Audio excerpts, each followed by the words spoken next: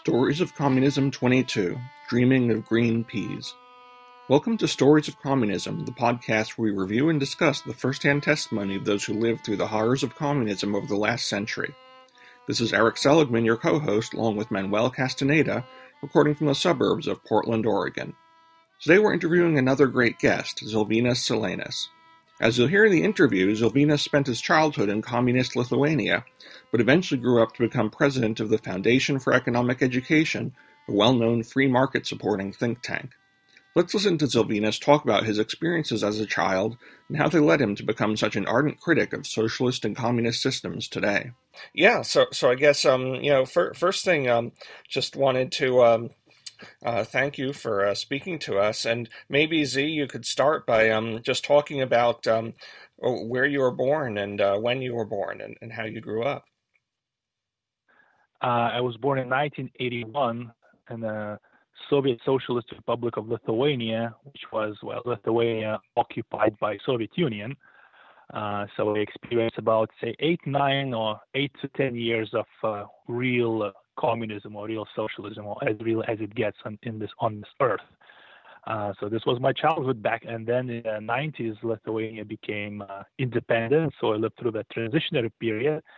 I'm really happy to say that Lithuania is a full market country by now, and currently I'm living in the U.S. Wow. So I guess, so it's an interesting journey you had, from communist Lithuania to being president of a free enterprise think tank. Can you say more about how that came about? Well, it just so happens I was running a free enterprise think tank back in Lithuania. I worked for it for 13 years since 2006. So I've always been a sort of a passionate defender of liberty. So I just see this thing as my position right here in the United States, just as a continuation of that work. I care about liberty deeply. I dislike socialism and communism with a passion. And I think I'm going to continue to do that till the end of my time.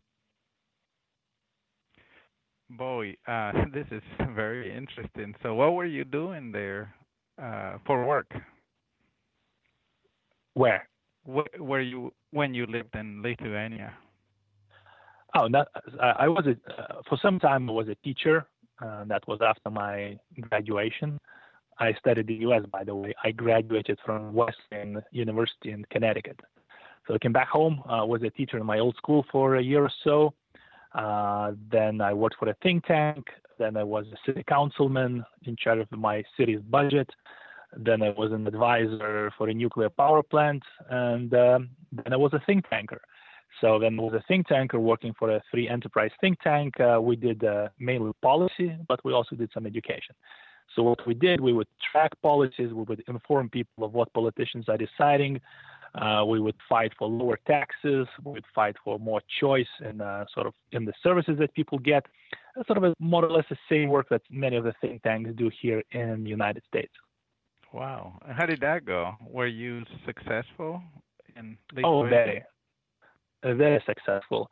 Lithuanian Free Market Institute was established in 1990s. In 1990, was a author of many of the free market reforms in Lithuania. We were and still are quite famous to an extent that I think in 2018 I was the most quoted opinion leader back in Lithuania, and even leftist rock bands that create songs about us. And the chorus of the hook goes something like Lithuanian Free Market Institute wants to feed the poor to the wolves. So yes, we were quite prominent. So it's interesting that, you come from this background where you had your early education under communism, but yet they must have done a poor job educating you because in the end you're such a passionate free marketer. What kind of things happened during your childhood that made you take a more skeptical view of communism? Well, you see, already in the 80s and the 90s, no one in Soviet Union actually believed that socialism works. If you wanted the best caricature of socialism, I would say that's Soviet Union of the 80s and the 90s. So in fact, everyone was very deeply skeptical of the system, but the system was still going on, primarily because there was Red Army in our country. So even growing up, I was already very skeptical about socialism because my parents were very skeptical, and everyone in Lithuania was already skeptical. It was a sort of the everyday life was kind of a caricature of what socialism is. So, for instance, where we weren't starving or anything like that, but there were always sort of constant shortages of certain products. For instance, for some weird reason, there was a shortage of mayonnaise in Soviet Union. Like mayonnaise was a luxury good. Canned green peas was another sort of luxury good which you couldn't get for some reason. So let's say if you were a member of a trade union, once per year for holidays, for socialist holidays, you would get a packet which would have a 1 can of mayonnaise, 1 can of green peas, some bad Indian instant coffee, and a bottle of cooking oil, and that was considered luxury. So that was sort of the life of a citizen in Soviet Union. Second thing, sort of, if you wanted to purchase a TV, for instance, or any sort of larger appliance, you would have to either wait in line for a couple of years, or once again in your workplace there would be a raffle. It'd be a raffle. Who gets a right to purchase a TV? And if you're lucky and your ticket gets pulled, you then can purchase a TV. But even then, that TV is expensive. I remember some things, and I just sort of double checked with economical historians. So the price of a color TV was equivalent of about half of your year's wages. So basically, work 6 months to buy a color TV if you're lucky enough to win a raffle. And then you could use it to watch communist propaganda. Yes. Yes. That's why I was laughing and thinking of the in same color. Oh my goodness! I can imagine the kind of shows you had to watch. Oh, yeah. So many shows where the communists were savvy about their propaganda. So we would have youth magazines who would once again talk about youth things, but in the same time sort of put their socialist message or communist message in there. So, for instance, I think the youth magazine was called Little Star. Well, obviously it's a star, and they would have these did you know kind of sections, and in the did you know section would be, well, did you know that the capitalists are supporting Contras in Nicaragua and killing hundreds of people, so things like that, or like, did you know that there are people starving in the United States and homeless people in the United States, not like in Soviet Union. So everything that was everything that was written or even sung or shown had communist undertones. Imagine if you were an artist, a director who is making a play. In fact, your script would have to be vetted by the Communist Party censors, who would try to make sure that you are not having a uncommunist message in it. I'm also watching some of the channels here now in the U.S. Well, that's the weird thing. I think that's what people from the Eastern Bloc cannot understand, or actually think that self-censorship is actually quite horrible. Yes, it is. Yeah. So you mentioned you went to Wesleyan University, was it, in the early 2000s? Yes. Yeah. So did you find yourself having to argue with a lot of hardcore student communists while you were there? Oh, absolutely. But after a while, I just gave up. I remember my freshman year, I've never seen so many Che Guevara shirts anywhere in my life. Yeah, something we've harped on this podcast quite a bit.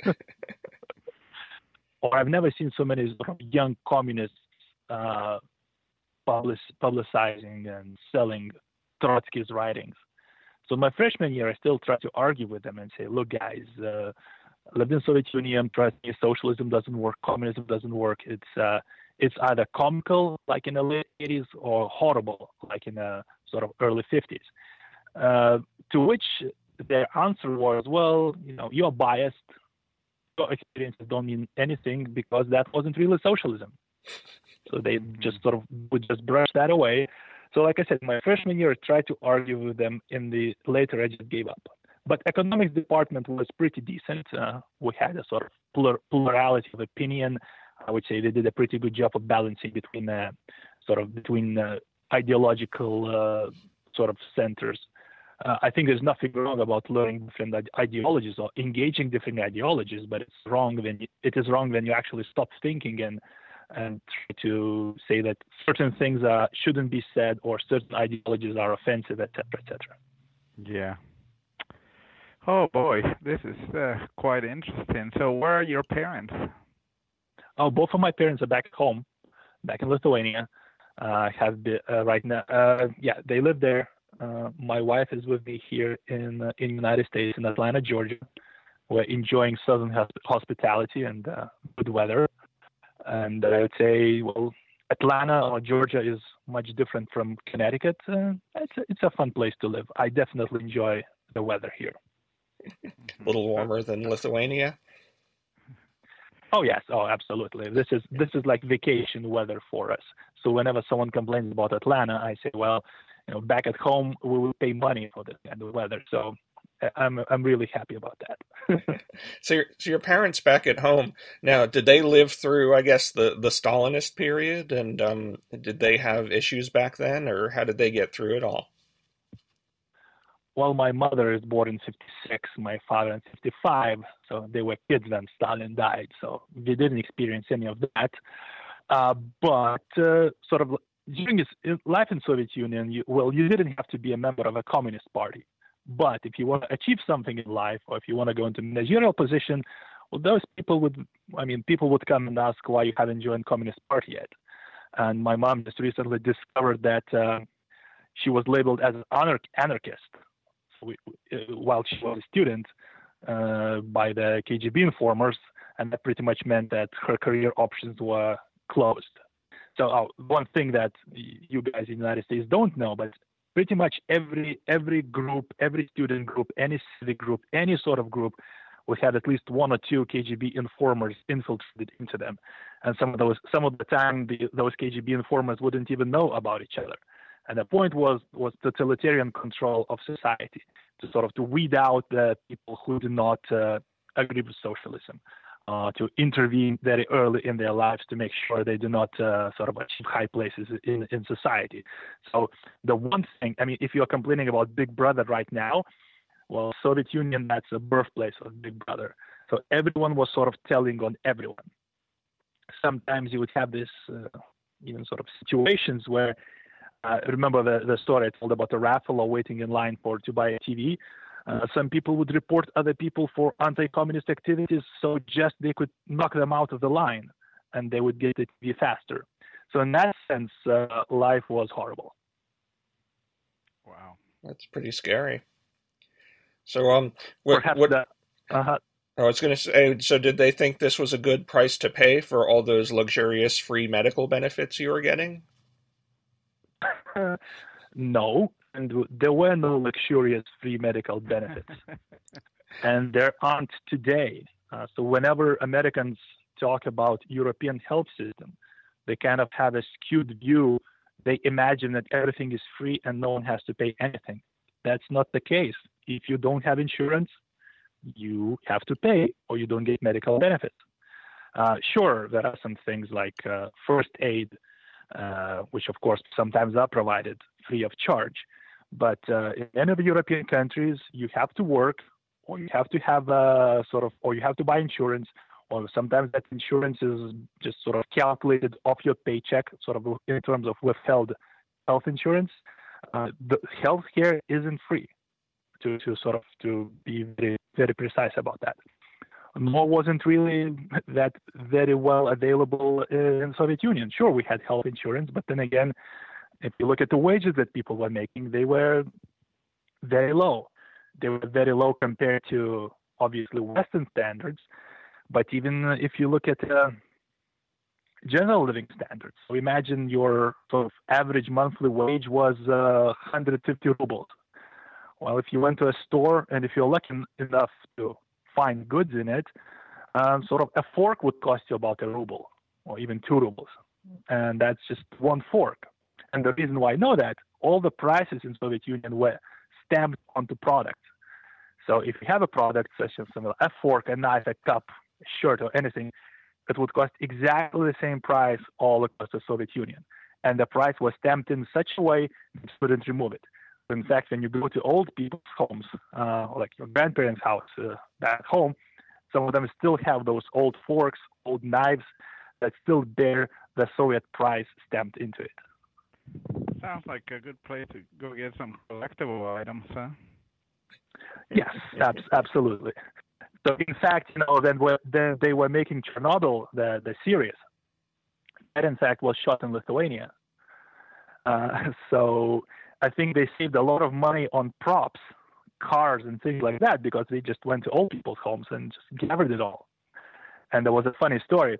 So Chernobyl series was shot in Vilnius, capital in Lithuania, in one of the districts. So in the beginning, people were saying, well, great, those foreigners are shooting a TV or a movie here. But then some of them said, wait, so our district looks so bad that we remind of Chernobyl? So some of them were upset. So speaking of Chernobyl, I was just saying. So I noticed in the FEE article where I first got in contact with you, you were talking about how when you were young, you guys were out picnicking in an area exposed to Chernobyl radiation, and nobody told you. Yeah, that's a true story. So May the 1st is May Day, so sort of you have to go to this May Day parade, and it's a kind of a state orchestra thing. But like I said, my parents were bad communists, so my mother took me sunbathing near the local lake. That was May the 1st. Chernobyl exploded on April 26th, and in fact, all the westward winds were blowing stuff across the region. So I don't know if I got any exposure. I hope not. But the fact was, you had this kind of a situation. You had a largest nuclear accident ever, and you have a government that is sort of denying that, just like in the movie or in the TV series. So yes, like we joke around, we sunbathed in a radioactive glow.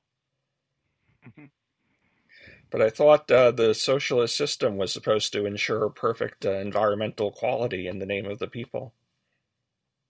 Oh, yeah, don't get me started on that.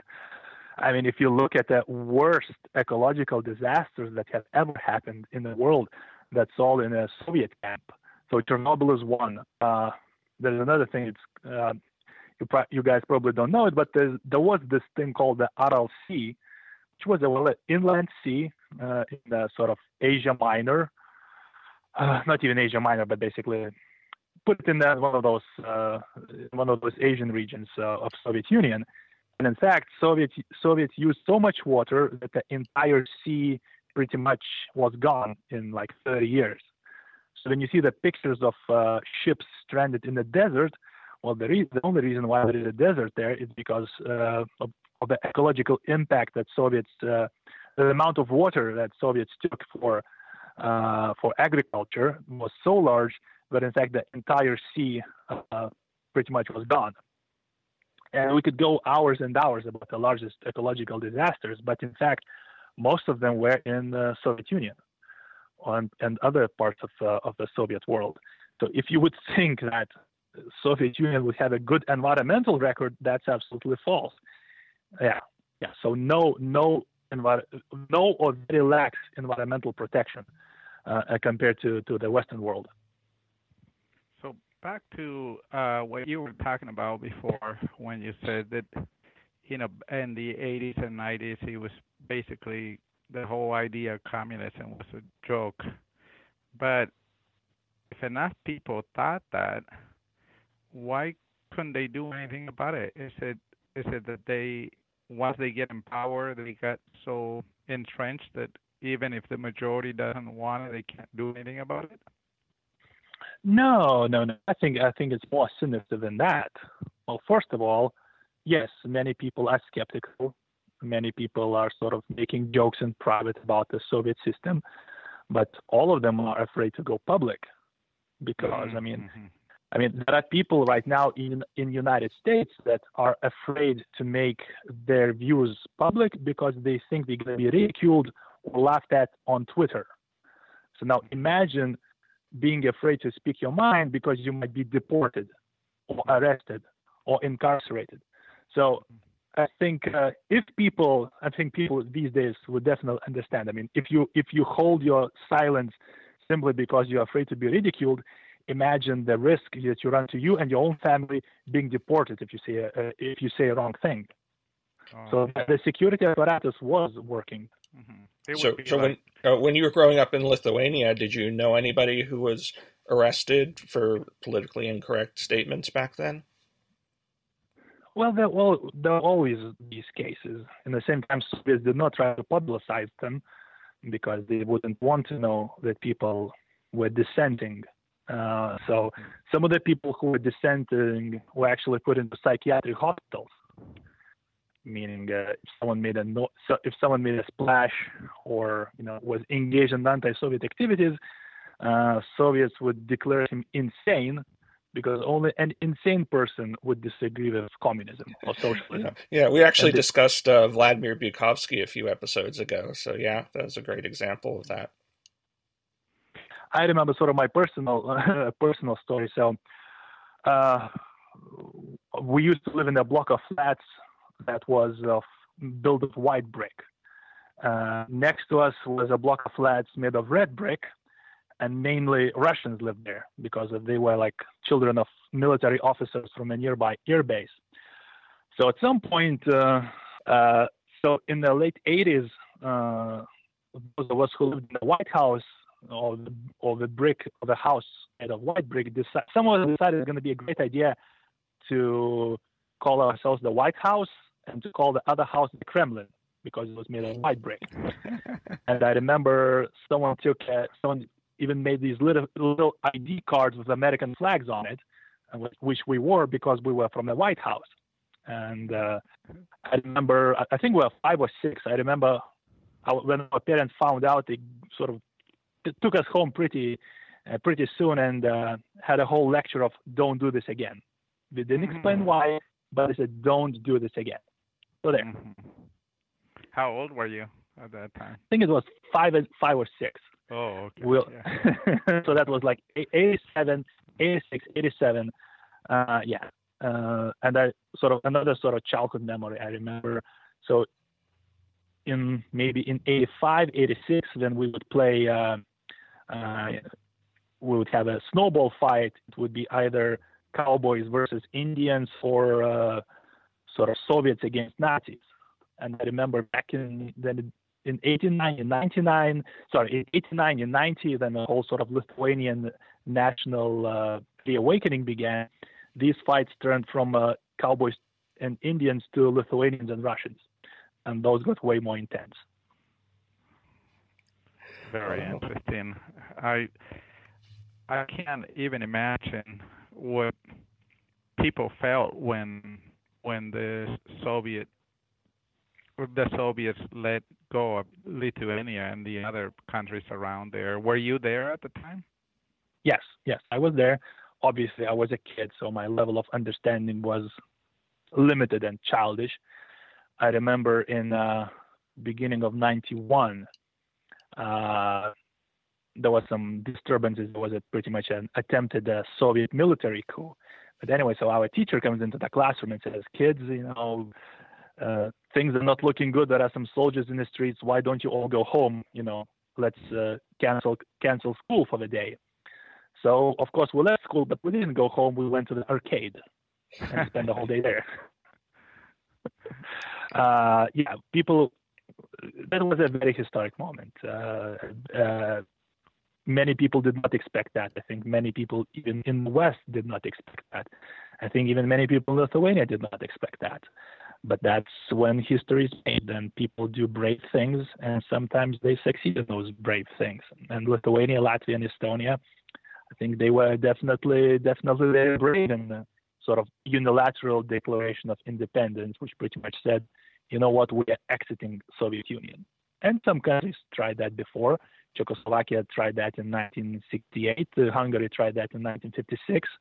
It was always the Soviet response was always tanks in the streets and more occupation. So what Lithuania did in Latvia and Estonia, what we did in the 90s, that was, well, brave, I think, yes. Yes, I actually remember that too. Those are interesting times. So, what do you have kids now? Not yet, but working on it. Hmm. So, I'm wondering if they're gonna do the same thing with some of the other kids from people that come from communist societies. They tend to, after one generation, they tend to start going back to the same ideas. Yeah, that is an interesting phenomenon. Yeah. Yeah, so I think that's a good general question. Like, what can people do to inoculate their kids against this sort of prevalent socialism they hear about in society today? Well, I think one thing we need to recognize is that Soviet Union might be dead, but socialism isn't. At the same time, that socialism it's not just Soviet Union. These ideas of socialist ideas were all around us even before the term was coined. I mean, it's not that Marx invented socialism. Well, Marx wrote a book, but many of these ideas that a collective or someone else should interfere in your life and tell you how to live a life, for how much to sell the product or fruit of your labor, that's been around for ages. And I think this whole sort of story of a liberal democracy we have right now, it's actually individuals escaping the control of the group, individuals escaping the control of the collective. So it's some people wrongfully think that we have to return to the good old times of individual freedom and the free market. I would say if you really look in the sort of deep history, couple of thousand years, this whole story of human civilization is actually humans escaping the state control or the control of the group. So I think we have to recognize that some of these socialist ideas are actually universal, and you don't have to have read Marx to be seduced by some of these ideas. And probably there is nothing better than just talking to kids or your friends or other adults about these ideas, and rather than just labeling them socialist and expecting them to see the errors of their ways, I think if you can go into deep discussions. Well, why is more state or why is more government in your life not a good thing? I think it is only through education and sort of deep understanding and understanding why some people are seduced by these ideas is that we stand a chance. That's a great point. Yeah, I'm absolutely. I think that ties in with to explain it. Yeah. With our motivations for this podcast, of course, as well. I think telling these individual stories like you've been doing is really important for people to understand that these ideas have real consequences for real people, right? They're not just abstractions you can shout from the clouds. And I think absolutely. So as we're tying things up, we're running out of time. Maybe before we go, Z, maybe you could talk a little bit about the foundation that you're currently involved with and what you're doing to fight socialism. Well, we at Foundation for Economic Education, we definitely think that more freedom is a good thing. No surprise there. But what we're doing right now, we are explaining the principles of free society. We are explaining how the world works to the new generation. So we are not engaged in this ideological warfare. We're really not sort of for or against one of the existing parties or candidates. But what we aim to do and what we actually do is to explain to people how the world works and which alternatives are better. And I deeply believe that our alternative of personal freedom, personal responsibility is definitely a better alternative than state control or state responsibility or government control and government responsibility. So what we do every day, we tell these stories in the language that we think the young generation understands. And I've met many young people who say, well, I don't really care about Soviet Union, or I really don't care about Cuba. We're going to build a better socialism. I think the best thing we can do is sit down with them and ask them, well, what do you want to do? What kind of society do you want to create? And that's like the only way of getting through. Mm-hmm. Yeah, I think if you ask the question, it forces them to think about it and to come up with answers. And they sometimes probably can come to the conclusion that, hey, wait a minute, Sure.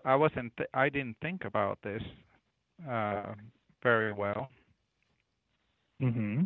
So thinking, I think, is a great antidote to any extreme ideology. And at the same time, I think we who believe in liberty or who love liberty should also do a better job in actually giving better answers. It's not enough just to label anyone socialist or to say, well, this is socialist, end of discussion. In fact, I mean, if we truly know why socialism is bad, we should be able to make arguments that are better than just labels. So, if someone doesn't like, or if we don't like a single-payer healthcare insurance, we should make a very eloquent argument why this system or why this proposal is not perfect, what problems it has, what solutions it does not bring, and why it's not a panacea.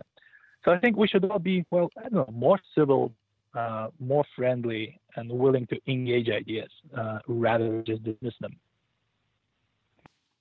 We hope you enjoyed that interview as much as we did. You can read more from Zilvinas and his colleagues at the Foundation for Economic Education's webpage, fee.org. By the way, this link, as well as links to source materials for all our episodes, can always be found with our show notes at storiesofcommunism.com. We'd also like to thank listener Uncommonly Creative Nickname, who posted a nice review of our podcast on Apple Podcasts. If you're enjoying this podcast, please consider posting or rating a review as well. You can follow the link to our Apple Podcast page from storiesofcommunism.com if you'd like to do so. And this has been your Story of Communism for today.